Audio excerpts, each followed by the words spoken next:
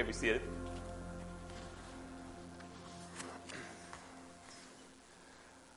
Good morning.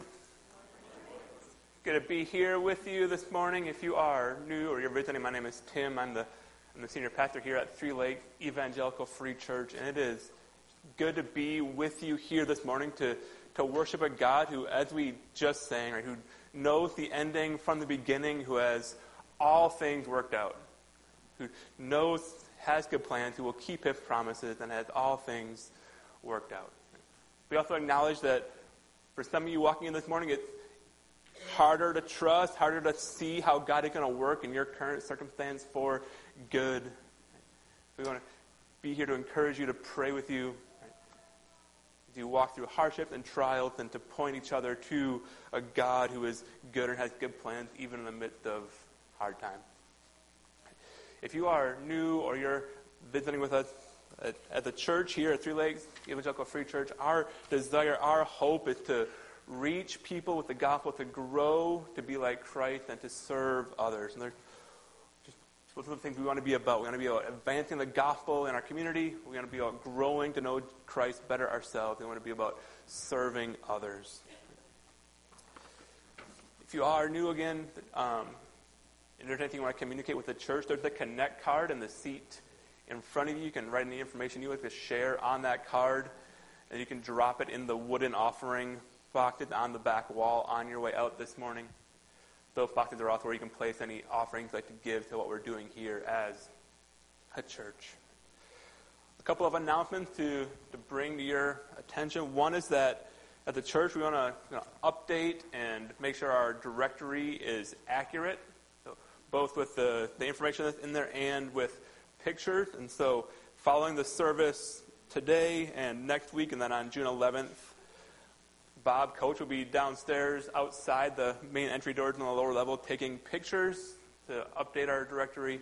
And also there will be a copy of our current directory there with information that you can check to make sure your information is accurate. So we would invite you to do that. You don't have to be a member. If you consider in any way this church your church home, we'd invite you to be part of that directory. Also coming up this coming weekend is our big rummage sale fundraiser, and so we kind of start preparations for that today. And so to talk more about that, I'm going to invite Melissa Warner to come up and share with us. Kids, if I found you, come up here. This is the last Sunday you're going to have to listen to me, so hopefully we're all on the same track. Bob was looking for a scripture that supported rummage sales, and he couldn't find it. But he did want us all to remember that he who dies with the most does not win. So here are some of the categories that we have that are going to hopefully jog your mind and help you think about what you may have at home that you're no longer using that would bless someone else. Look at these kids.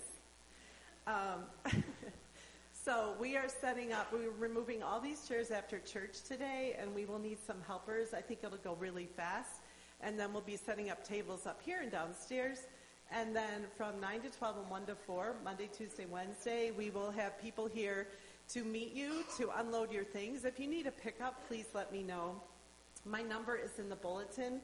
And I would encourage you, if you have a large, I've had a few people say, I have a storage unit full, or I have a trailer full that I'm going to drop off. Can you let me know ahead of time? Can you give me a heads up so I can make sure that I am here and that we can place everything in the right place? So these are our categories. Some of you have volunteered already. I really appreciate that. If you have a few minutes this week and you can help in any way, please let me know. I have some extra posters.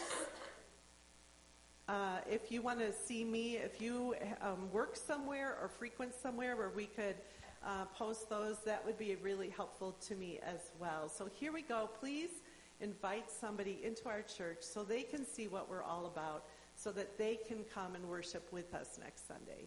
Thank you so much.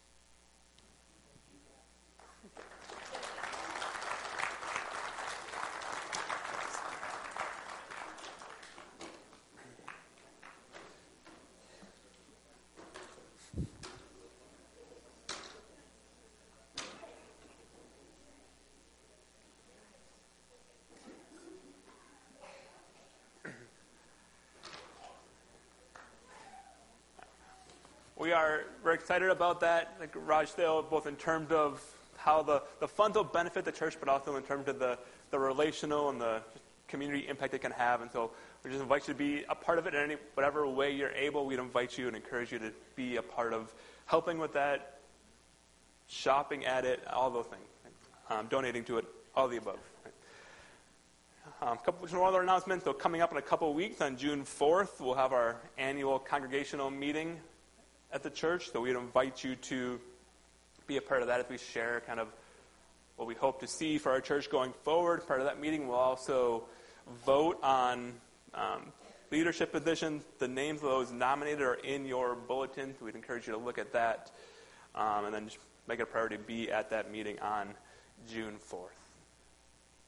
It is good to be with you here this morning again. As we continue in worship, would you join me in a time of prayer?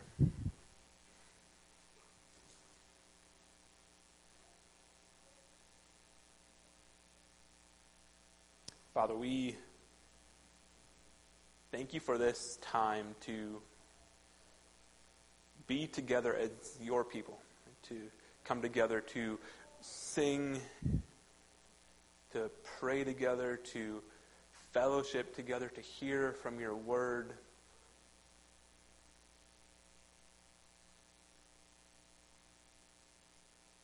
Father, I thank you for the way you've worked in each person's life that gathered here to bring them this moment, to this place, to be together as your people. Father, as we worship you this morning, would we do so out of a heart that is blown away by your mercy and by your grace toward us?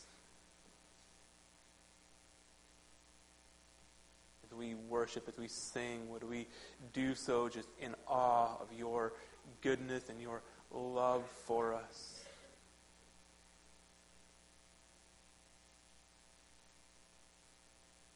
Father, you are mighty, you are powerful, you are amazing. The fact that you can work in even our hardest circumstances to bring about your good purposes, that you can keep your promises even when things seem bleak and challenging.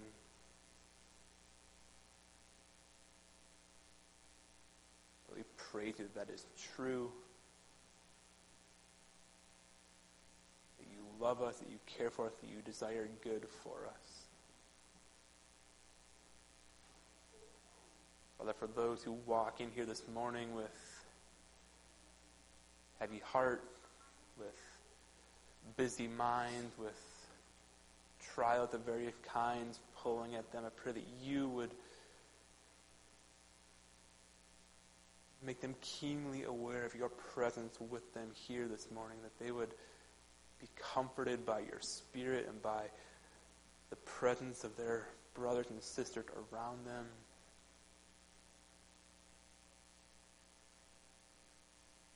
Father, I pray that as we sing, as we fellowship, as we hear your word, that all of it, all that takes place here, would serve to bring you glory. As we set up for a rummage sale, as we spend time together, would it all serve to exalt Christ, to make your name great? And would it serve to conform us into the image of Jesus? Would we leave here closer to you and more like Christ when we walked in this morning? And would our Christ-likeness serve to move us to advance the gospel in this community and in the lives of the people around us? Would we be people who serve others well? Would we be people who share the gospel?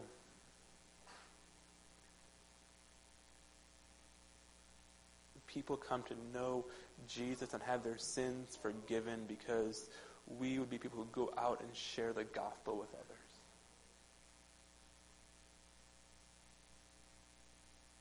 Lord, we do that not in order to check a box, but out of a deep, abiding love for you and all that you've done for us on the cross. We pray in Jesus' name. Amen. Would you stand as we continue?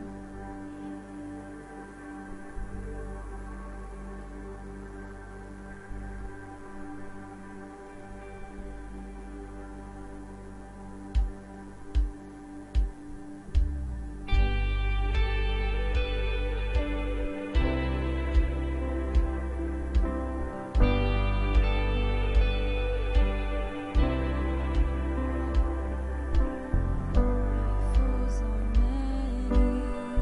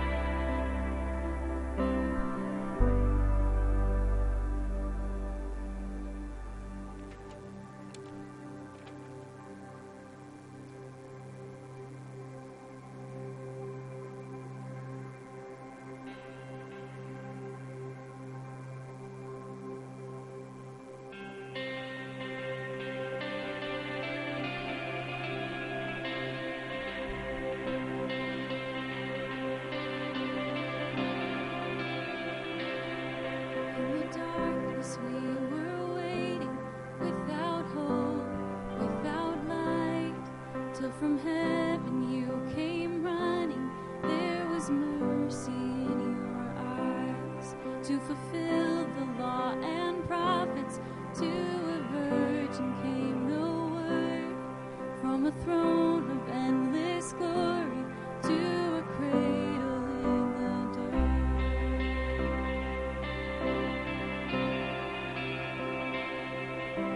Praise the Father, praise the Son, praise the Spirit, three in one. God of glory, majesty, praise forever to the King of kings.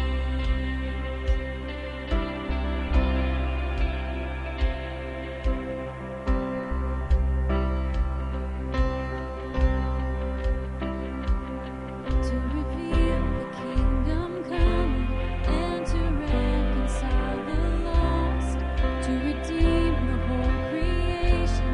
You did not despise the cross, for even in your suffering you saw to the other side.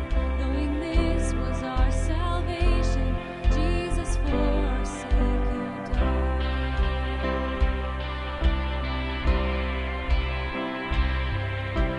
Praise the Father, praise the Son, praise the Spirit, three in one. God of glory, majesty, praise forever to the King of kings.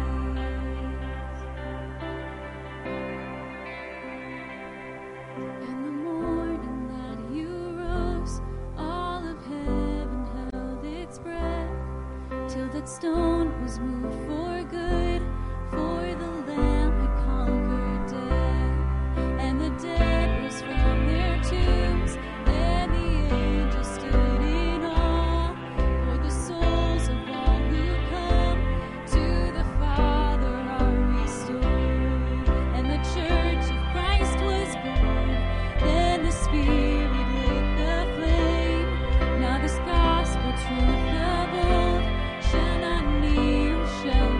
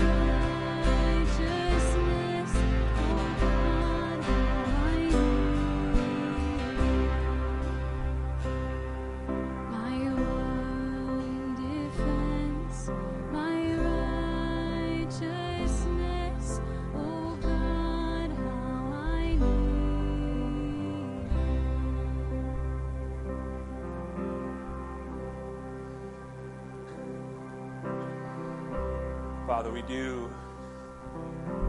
desperately need you. Every breath is because of you. Every beat of our heart is because of you. We need you for all the good things in this life. And yet, Father, I confess that there are many hours when I think I have things under control myself. When I think I can do it on my own. So, Father, this morning, would you remind us, would you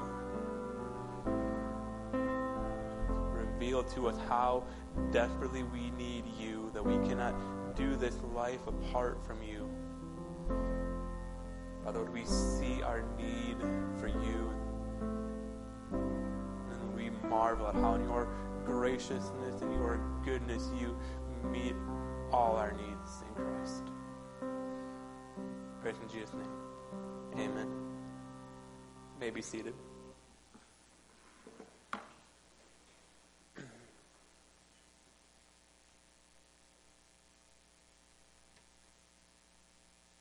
It's sometimes kind of striking to me how the same circumstances can produce like vastly different reactions in different people. Right? Like same circumstance, two people can react in totally different ways. Right? Like it may not surprise those of you who know me to learn that like I'm pretty introverted. Like I'm not just like a little bit introverted, but like very introverted.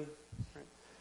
Like in fact, when I was in seminary, I was going to seminary and I debated for quite a long time whether I wanted to be a pastor or whether I should go like get more education and go be like a teacher at a Bible college or teach at the seminary level.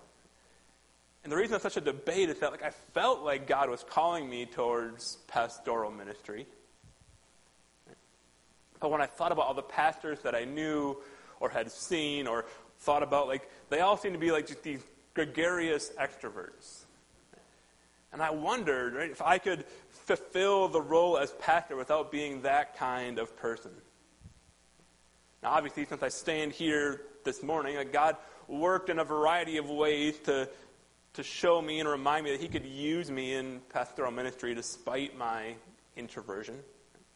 But there are times when I still need to remind that I'm still reminded that like I'm the exception to the rule. Right? Right? Like there's way more extroverts in pastoral ministry than there are introverts. I'm often reminded that of when I go to conferences. Like I love conferences because I love like the teaching they offer, and I love the chance to see and connect with my friends who are also in pastoral ministry. But at these conferences, often like over the lunch hour, the organizers allow this intentional time for the attendees to spend time getting to know people who they haven't previously met, right? To connect, to network, whatever you want to call it. And like those gregarious, extroverted pastors, they love that time. Right? And I just want to die. Right? Like I want to take my lunch and go find a corner somewhere and just like huddle up until the next teaching session. The same situation, the same circumstance, that networking time produces vastly different reaction in me versus some of these more outgoing pastors. This idea kind of expressed concisely in this picture. Right? Like the extrovert says, I'm staying in tonight, and they're all sad about it. Or the introvert says, I'm staying in tonight, and it's good news. The same situation produces vastly different reactions.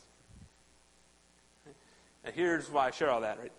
That what we value and what we most deeply desire will determine how we react to life circumstances. If we value quiet and alone time, then staying in will be great. If we value interaction with others and energy, then staying in will be miserable. What we value, what we desire most deeply will determine how we react to life's circumstances. We see a vivid picture of that this morning in our passage in the book of Philippians. In Philippians chapter 1, we're going to start in verse 12 this morning and read through verse 18. The passage is in your bulletin, or you can follow along on the screen. Paul writes this. Now, I want you to know, brothers and sisters, that what has happened to me has actually served to advance the gospel. As a result, it has become clear throughout the whole palace, guard, and to everyone else, that I am in chains for Christ. And because of my chains, most of the brothers and sisters have become confident in the Lord and dare all the more to proclaim the gospel without fear. It is true that some preach Christ out of envy and rivalry, but others out of goodwill. The latter do so out of love, knowing that I am put here for the defense of the gospel. The former preach Christ out of selfish ambition, not sincerely, supposing that they can stir up trouble for me while I am in chains. But what does it matter? The important thing is that in every way, whether from false motives or true, Christ is preached. And because of this, I rejoice. In that last sentence, because of this, I rejoice. On the surface, it's kind of hard to believe. Given Paul's circumstances, how can he be rejoicing? In fact, Paul talks about rejoicing all throughout this letter. He uses the verb to rejoice 9 times in this book. That's more than any other letter he writes. The book of Philippians has the highest concentration of the word rejoice of any book in the Bible. But when you think about Paul's circumstances, it kind of doesn't make sense. Paul, the author of this letter, he finds himself facing a couple of circumstances that most people would find miserable. First, he's in prison, which, generally speaking, not a joyful experience. And second, he has rivals who are intentionally stirring up trouble for him. They're gloating that Paul's in jail, and they just want to cause him trouble. And so most people, certainly myself, when they're faced with those kind of circumstances, would find themselves feeling downcast and saying, woe is me. That's certainly how I'd feel. I'm in prison. Others are maligning my name and mocking me from outside of prison. Why me, God? But not Paul. Instead, he's rejoicing in his circumstances. And the question is, why? How can Paul be rejoicing? And the answer is in what we said earlier. What we value, what we desire most deeply will determine how we react to life's circumstances. If Paul's deepest desire, what he valued most, was his own personal comfort and security, then prison wouldn't produce rejoicing. If Paul's deepest desire was his reputation or his own popularity or his own honor, then having rivals throw out trouble for him would not produce rejoicing. If Paul's deepest desire was his own personal happiness, which is often what I find myself desiring most, but if that were Paul's deepest desire, he would be miserable rather than rejoicing. But none of those things, happiness or reputation or comfort, none of those things are what Paul values most deeply. What is Paul's deepest desire? What we see throughout this passage and throughout this whole book is that Paul's deepest desire is to exalt Christ and to advance his gospel. He makes it clear in verse 18. The important thing is that in every way, whether from false motives or true, Christ is preached. The important thing, he says, is that Christ is preached. That Christ is made known, that the gospel is proclaimed. That's the important thing. Likewise, in verse 21, which we'll look at more closely next week, Paul says, for me to live is Christ, and to die is gain. For Paul, living, it's all about being fully dedicated to Christ. Not himself, not his own happiness, not his own status, but to live is about Christ. Therefore, the lens through which Paul judges whether he should be mournful or whether he should be rejoicing is not whether he's comfortable or popular or wealthy or respected or safe or powerful or successful. For Paul, the lens through which he judges whether to be mournful or to rejoice is Christ being exalted and it's the gospel being preached. That's Paul's deepest desire, that Christ is exalted and the gospel is preached. And if those things are happening, Paul will rejoice no matter the other circumstances. Paul's deepest desire, that Christ is exalted and the gospel is advanced. And those desires determine how he reacts to any situation or circumstance he finds himself in. If that's true, which I think it is, then the question for each of us is, what do I value and desire most deeply? Because how you answer that question will determine how you react to life's trials and life's hardships. When you examine your heart, what do you find you value and desire most? What is most precious to you? Is it your health? Is it financial security? Is it popularity? Is it prestige? Is it power and influence? Is it your freedom? Is it romantic satisfaction? Is it your reputation? Is it having fun? Is it material possessions? Is it your family and their well-being? All those things by themselves can be good. But when we elevate them to the status of our ultimate desire, they become idols. When they become idols, we stop seeing our circumstances through the proper lens. I'm going to read a quote from Tim Keller here, but I just want to acknowledge the time I wrote this and the time now. Tim Keller passed away this week, and for me, it was surprisingly sad, right? Among people I've never met, there's probably no one more responsible for me standing here this morning than Tim Keller. And so I want to acknowledge that this morning. He writes this about idols. An idol is anything more important to you than God, anything that absorbs your heart and imagination more than God. Anything you seek to give you what only God can give.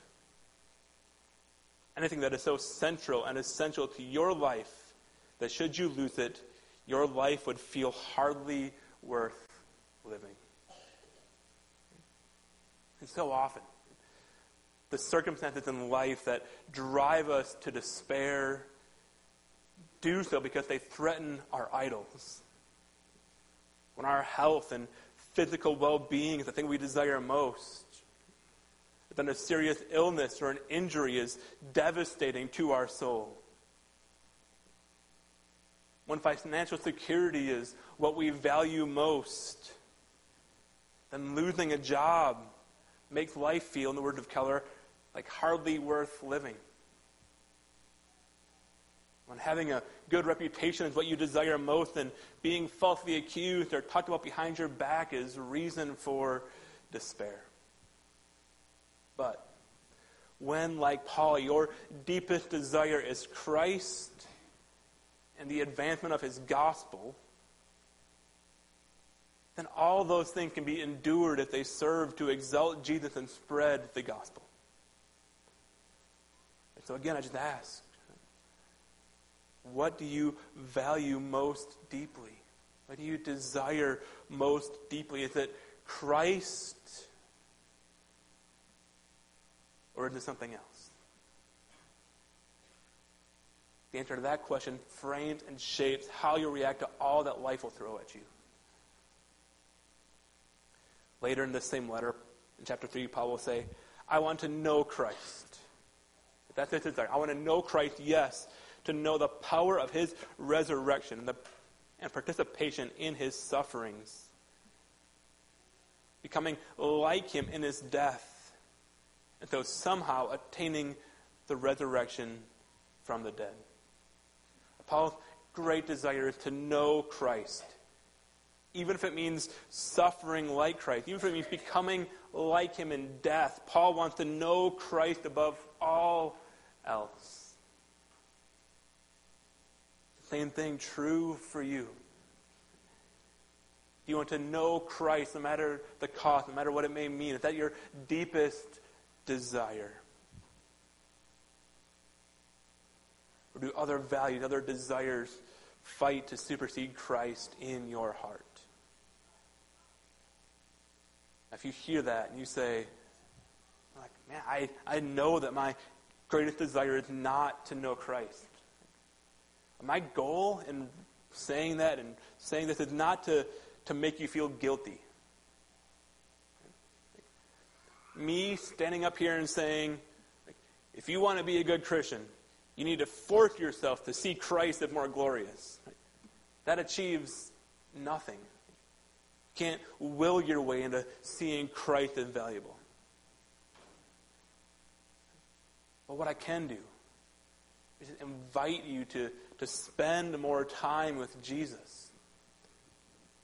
Spend time with him by reading his word, seeing how he reveals himself through the word of the Bible.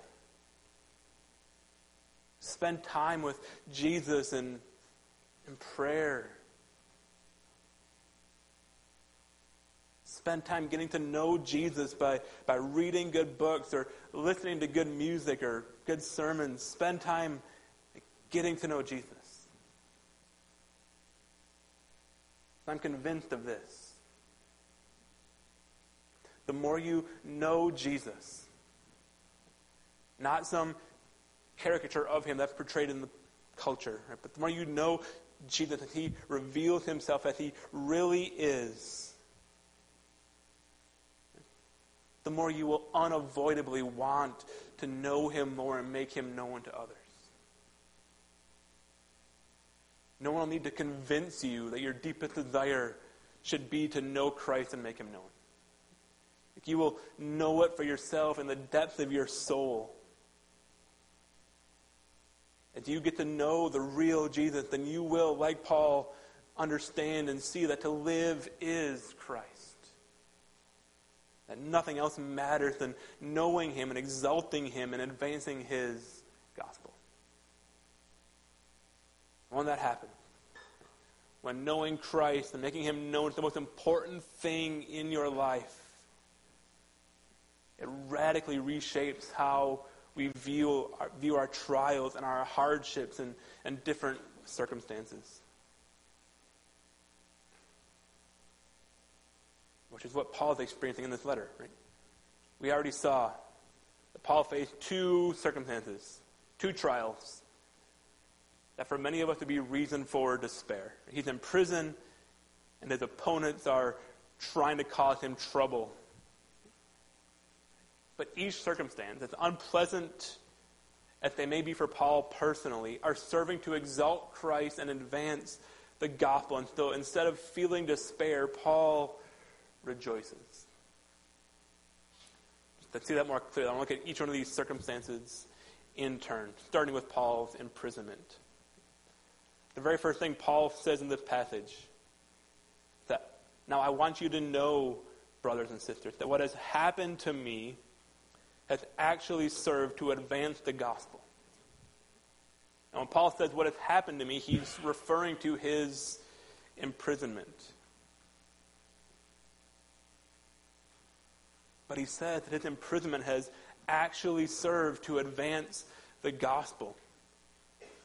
What he's saying is, like, it may seem like a bad thing I'm in prison, but actually it's good because it has served to advance the gospel. My deepest desire is that the gospel advances, and my imprisonment is making that happen. So it's a good thing that I'm in prison. I can rejoice in this. He goes on to give two ways, right, that his imprisonment then served to advance the gospel. First, he says, it has become clear throughout the whole palace guard and to everyone else that I am in chains for Christ. So Paul is saying he's taken every opportunity to tell his guard and to tell other people he comes in contact with about Jesus.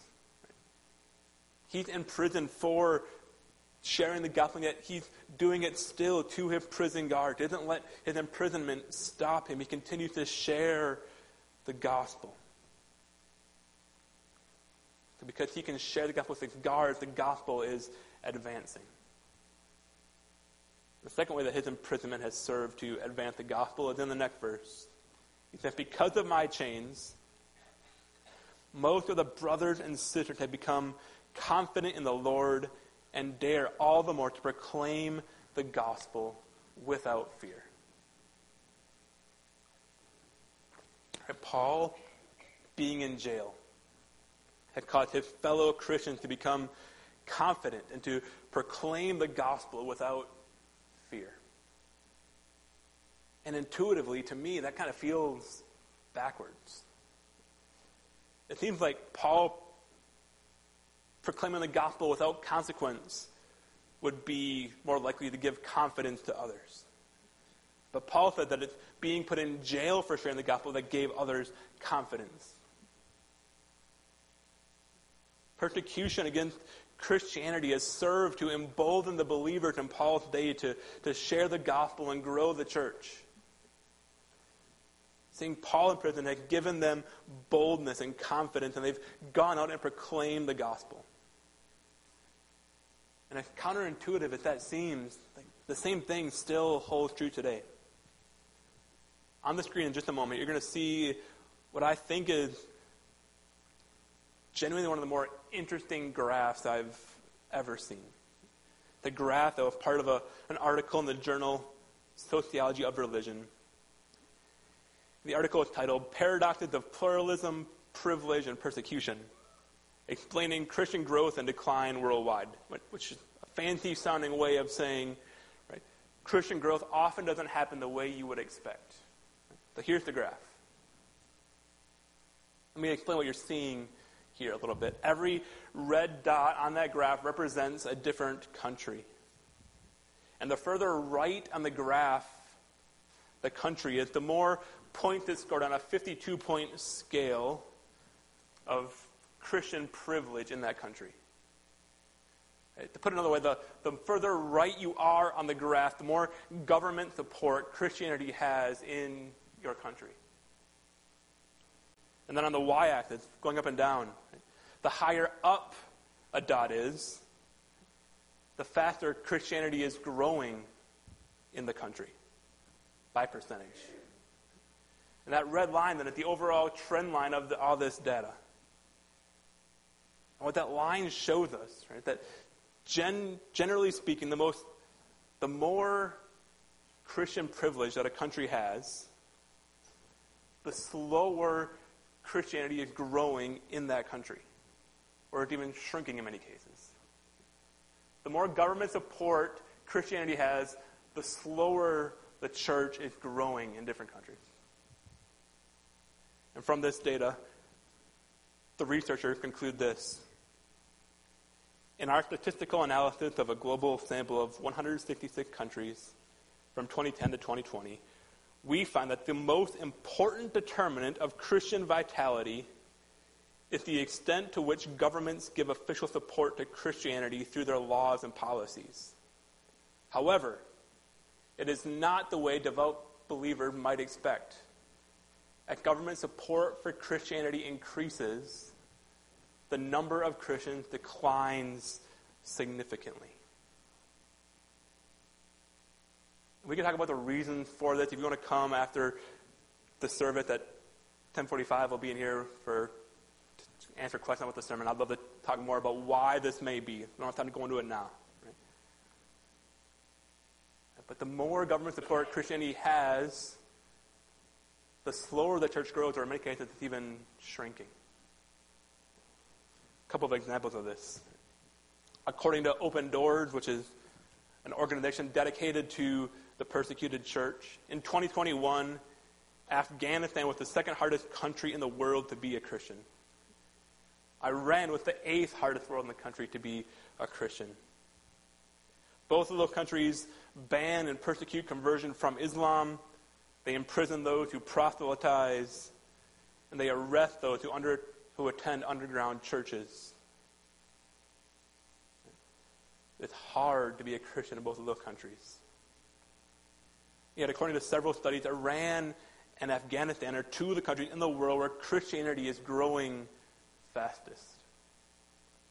A recent article from the Gospel Coalition called Iran the world's fastest growing evangelical movement. And that article goes on to quote a missiologist who lives in the Middle East as saying, according to a source who lives in the area, about 20 years ago, the number of Christian converts from Muslim backgrounds was between 5,000 and 10,000 people. Today, that's between 800,000 to 1 million people. That's massive growth. The 8th hardest place to be a Christian in the world is home to the world's fastest growing evangelical movement. In Paul's day, the early church grew at a rapid pace despite intense persecution from Rome. And in today's world, the places where the church is heavily persecuted are the places where the church is growing fastest. If I point. There's a lot of Christians who spend a lot of time, a lot of energy, a lot of money to get Christian values and support of the church codified into U.S. law. In other words, there's a lot of time and energy and money spent trying to push the United States further right on that graph. But if we're going to be like Paul, we're going to take seriously the command to advance the gospel, we're going to rejoice in the gospel advancing, then maybe, just maybe, we need to care a little bit less about the government reflecting our values. We need to care a little bit less about the government protecting us from persecution. And a lot more about sharing the gospel with our neighbors and our friends and our coworkers. In 2 Timothy, Paul writes, in fact, everyone who wants to live a godly life in Christ Jesus will be persecuted. There's no if, there's no might, will. If that's true, then avoiding persecution probably shouldn't be our highest priority. I say that knowing, persecution is not pleasant. We should not seek out persecution for persecution's sake. But it is to say that those of us who are truly committed to the life that Jesus called us to live, if we're committed to that life, we're committed to being like Jesus, and our deepest desires will not be protection from persecution, will not be our own comfort, our own security. If we're committed to the life that Jesus called us to live, then our deepest desire will be to become like Christ and to advance the gospel.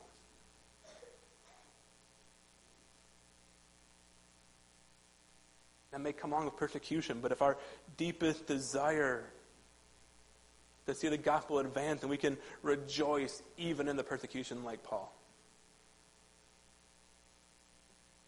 That's the first of Paul's circumstances that serve to exalt Christ, that he's in jail. And him being in jail is encourage others to share the gospel. The second circumstance that's causing Paul trouble, that could lead Paul into despair, is that others are preaching Christ out of envy and rivalry. Right? They're intentionally stirring up trouble for Paul. Paul says, "It is true that some preach Christ out of envy and rivalry, but others out of goodwill. The former preach Christ out of selfish ambition, not sincerely, supposing that they can stir up trouble while I am in chains." There's this group that's preaching Christ out of selfish ambition, that are doing so to stir up trouble for Paul while he's in chains.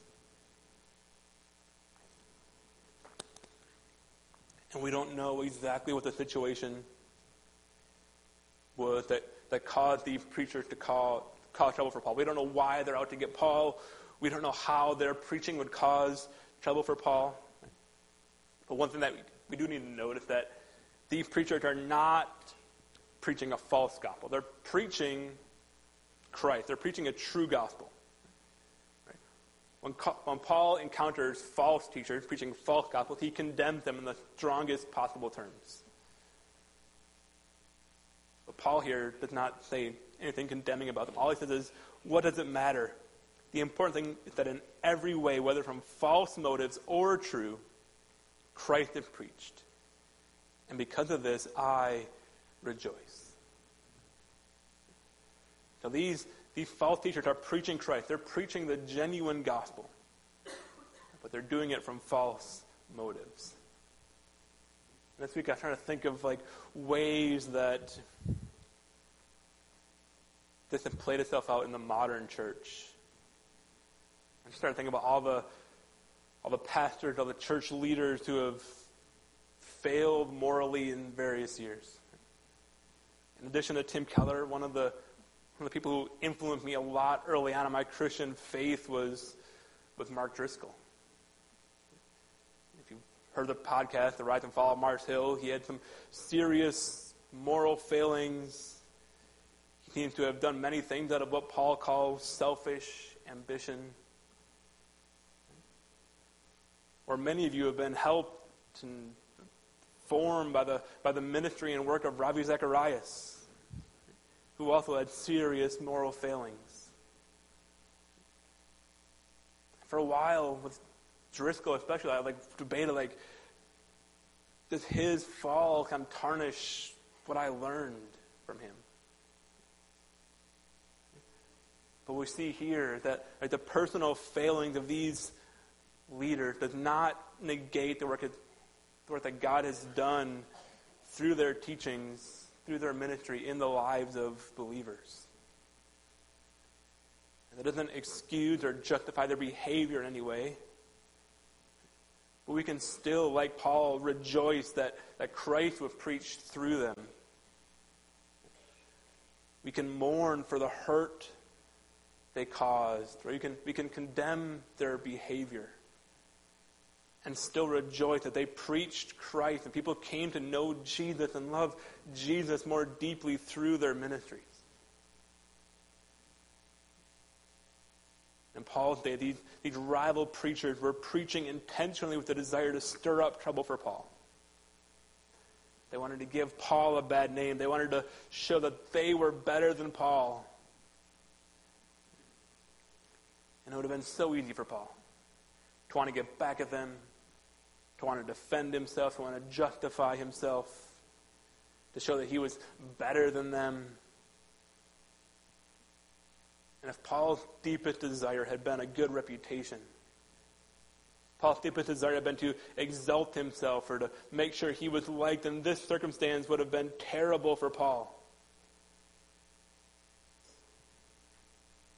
But Paul's deepest desire was not his reputation. It was not his social status. Paul's deepest value was not his own pride. And so it didn't devastate Paul to know that this was happening. For Paul, since his deepest desire was to exalt Christ and advance the gospel, that he can react to his circumstance not with despair, not with anger at being unjustly maligned, but he can react with rejoicing because Christ is being preached. The important thing that in every way, whether from false motives or true, Christ is preached. And because of this, I rejoice. From a prison cell, as rivals intentionally cause him trouble, Paul says, I rejoice. And again, none of this makes light of the circumstance that Paul finds himself in. I'm sure Paul is not enjoying the discomfort of being in prison. Doesn't mean that Paul doesn't feel emotional pain as others seek to malign him. In 2 Corinthians, Paul writes of being sorrowful yet always rejoicing. Those two things, sorrow and rejoicing, can coexist. And I imagine that's what's happening here. I'm sure Paul has some sorrow over his imprisonment. He has sorrow over those who seek to cause him trouble.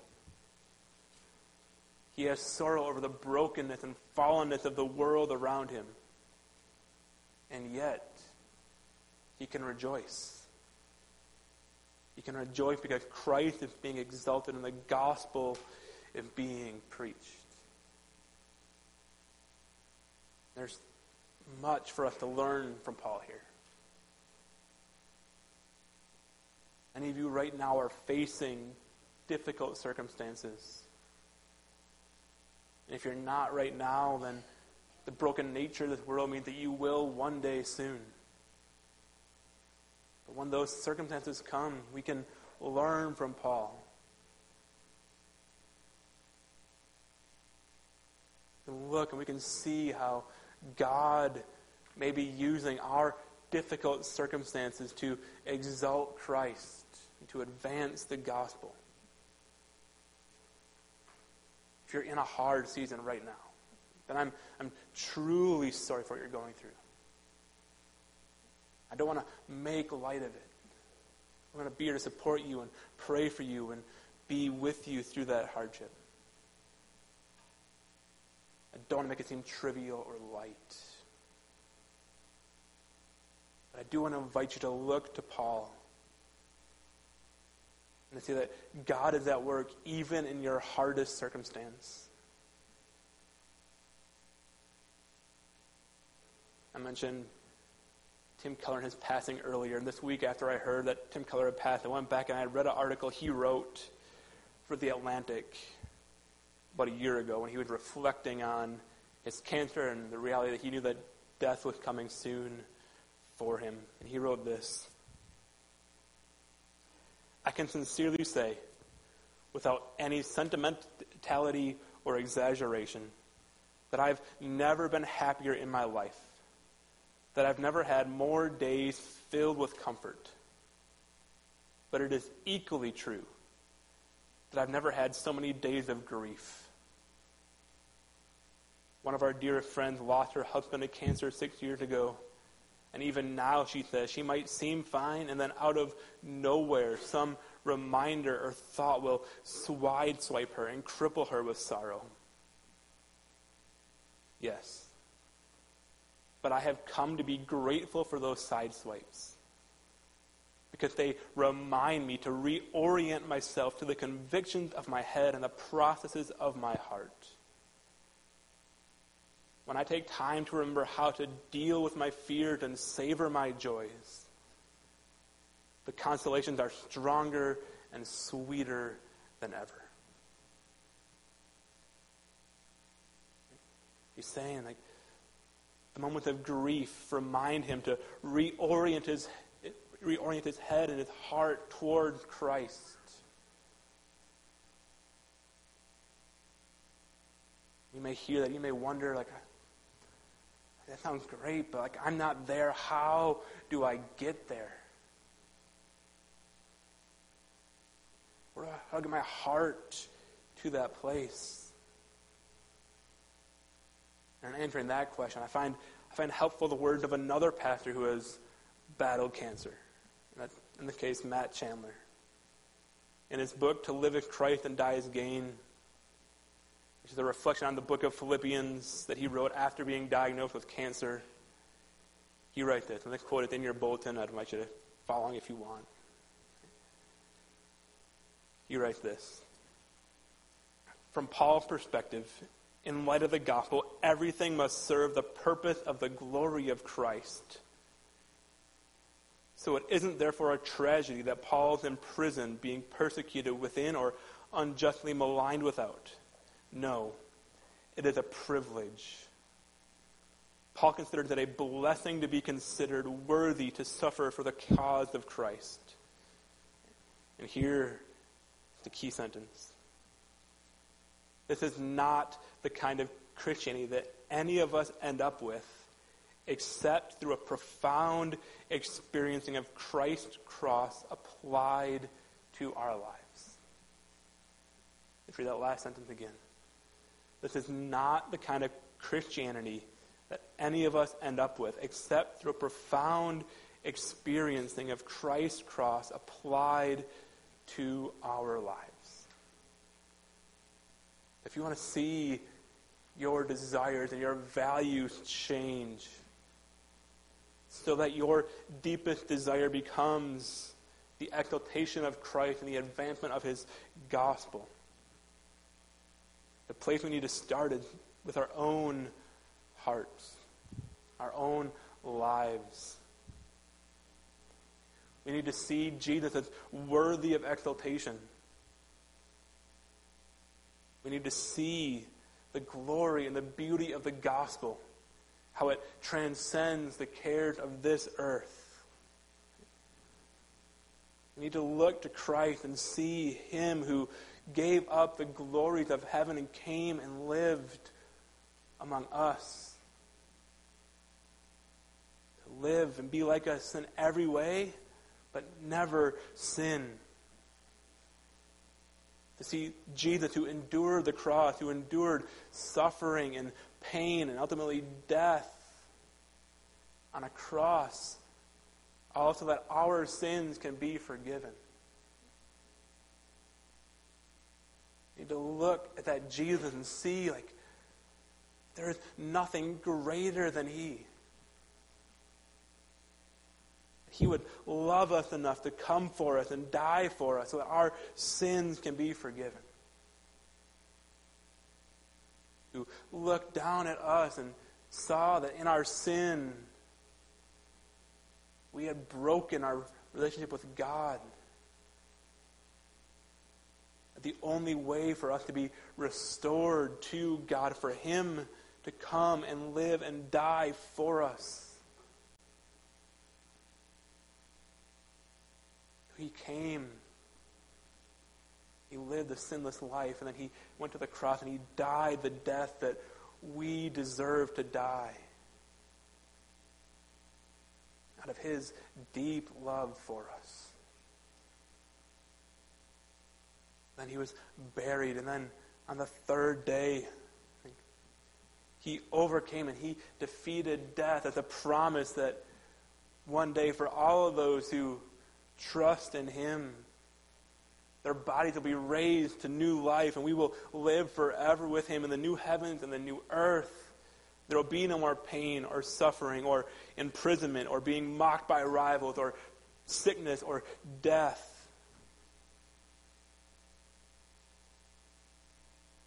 We need to look at Jesus, remind ourselves of all he's done, and be in awe of him. Our hearts need to be moved and transfixed by his greatness and his glory.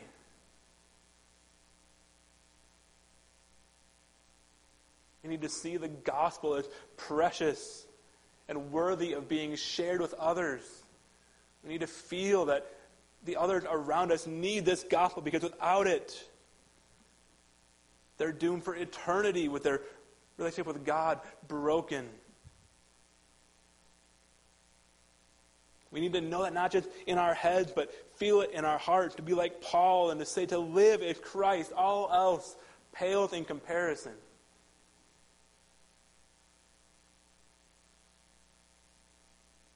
We want to get to a place where we can rejoice in our own personal trials. We need, as Chandler said, a profound experience of Christ's cross applied to our lives. If you're here and you've never trusted Jesus, you need that first. You need to trust Jesus. You turn to him. There's no redeeming qualities of suffering apart from Christ. There's no hope apart from Christ. And so if you've never trusted Jesus, then trust him. For those of us who are here who have trusted Jesus, we still need the same thing. We need to remind ourselves to preach the gospel to ourselves daily. To constantly, without end, remind ourselves that Jesus died for us. We need to constantly see Christ as of supreme value and worth. To see Jesus as far greater than our own comfort, our own security, our own well-being. The only way that happens is if we constantly come to him through his word and through prayer and remind ourselves of his goodness and his love for us. A desire for us, that we be people like Paul, who can say to live as Christ, to die as gain, who can say, I rejoice even in my own suffering because I know that the gospel is being advanced and Christ is being exalted.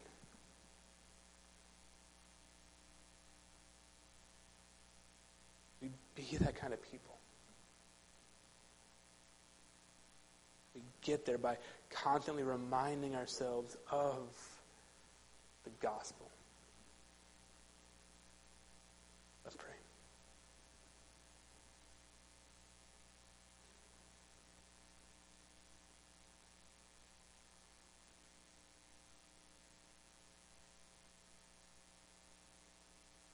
Father God, we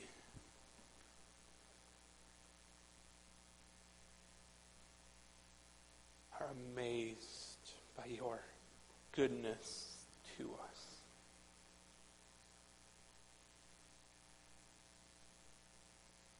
We stand in awe of your glory. We stand in awe that you would send your Son to die for us while we were your enemies.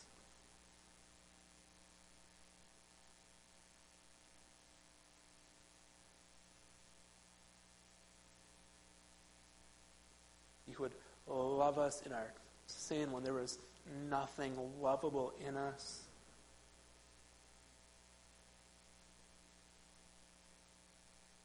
You would come to us in Jesus. And Father, I pray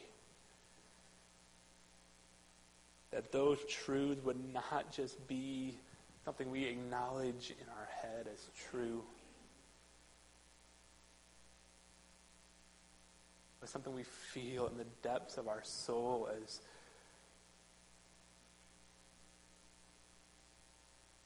meaningful and significant and transforming to us.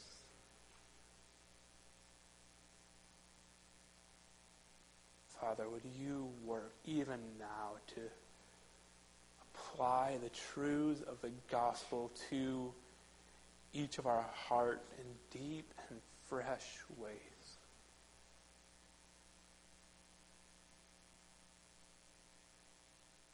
We walk out of here this morning with a deeper appreciation than ever before of who Christ is and what you've done for us through Christ's death and resurrection.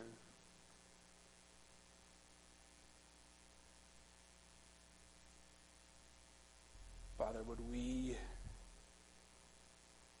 as we see Christ, as we marvel at his goodness, would it motivate us, would it compel us, would it reorient our values and our desires so that the thing we value most deeply.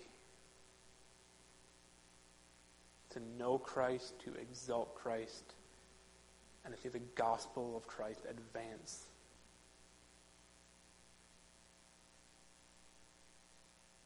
We want nothing more than to see Christ glorified as we spread the good news of all he's done to others around us who don't know him.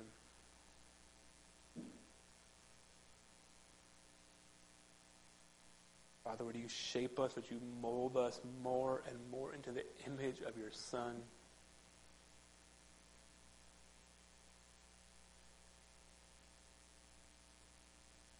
Would you help us to set aside our personal cares, our personal desires, all for the sake of your kingdom and your glory. Praise all in Jesus' name. Amen. On the service, I invite you downstairs to have a snack, have a treat, fellowship together. At 10:30, Children's Sunday School will start downstairs. At 10:45, we'll start a sermon discussion here in this room. We invite you to be a part of that.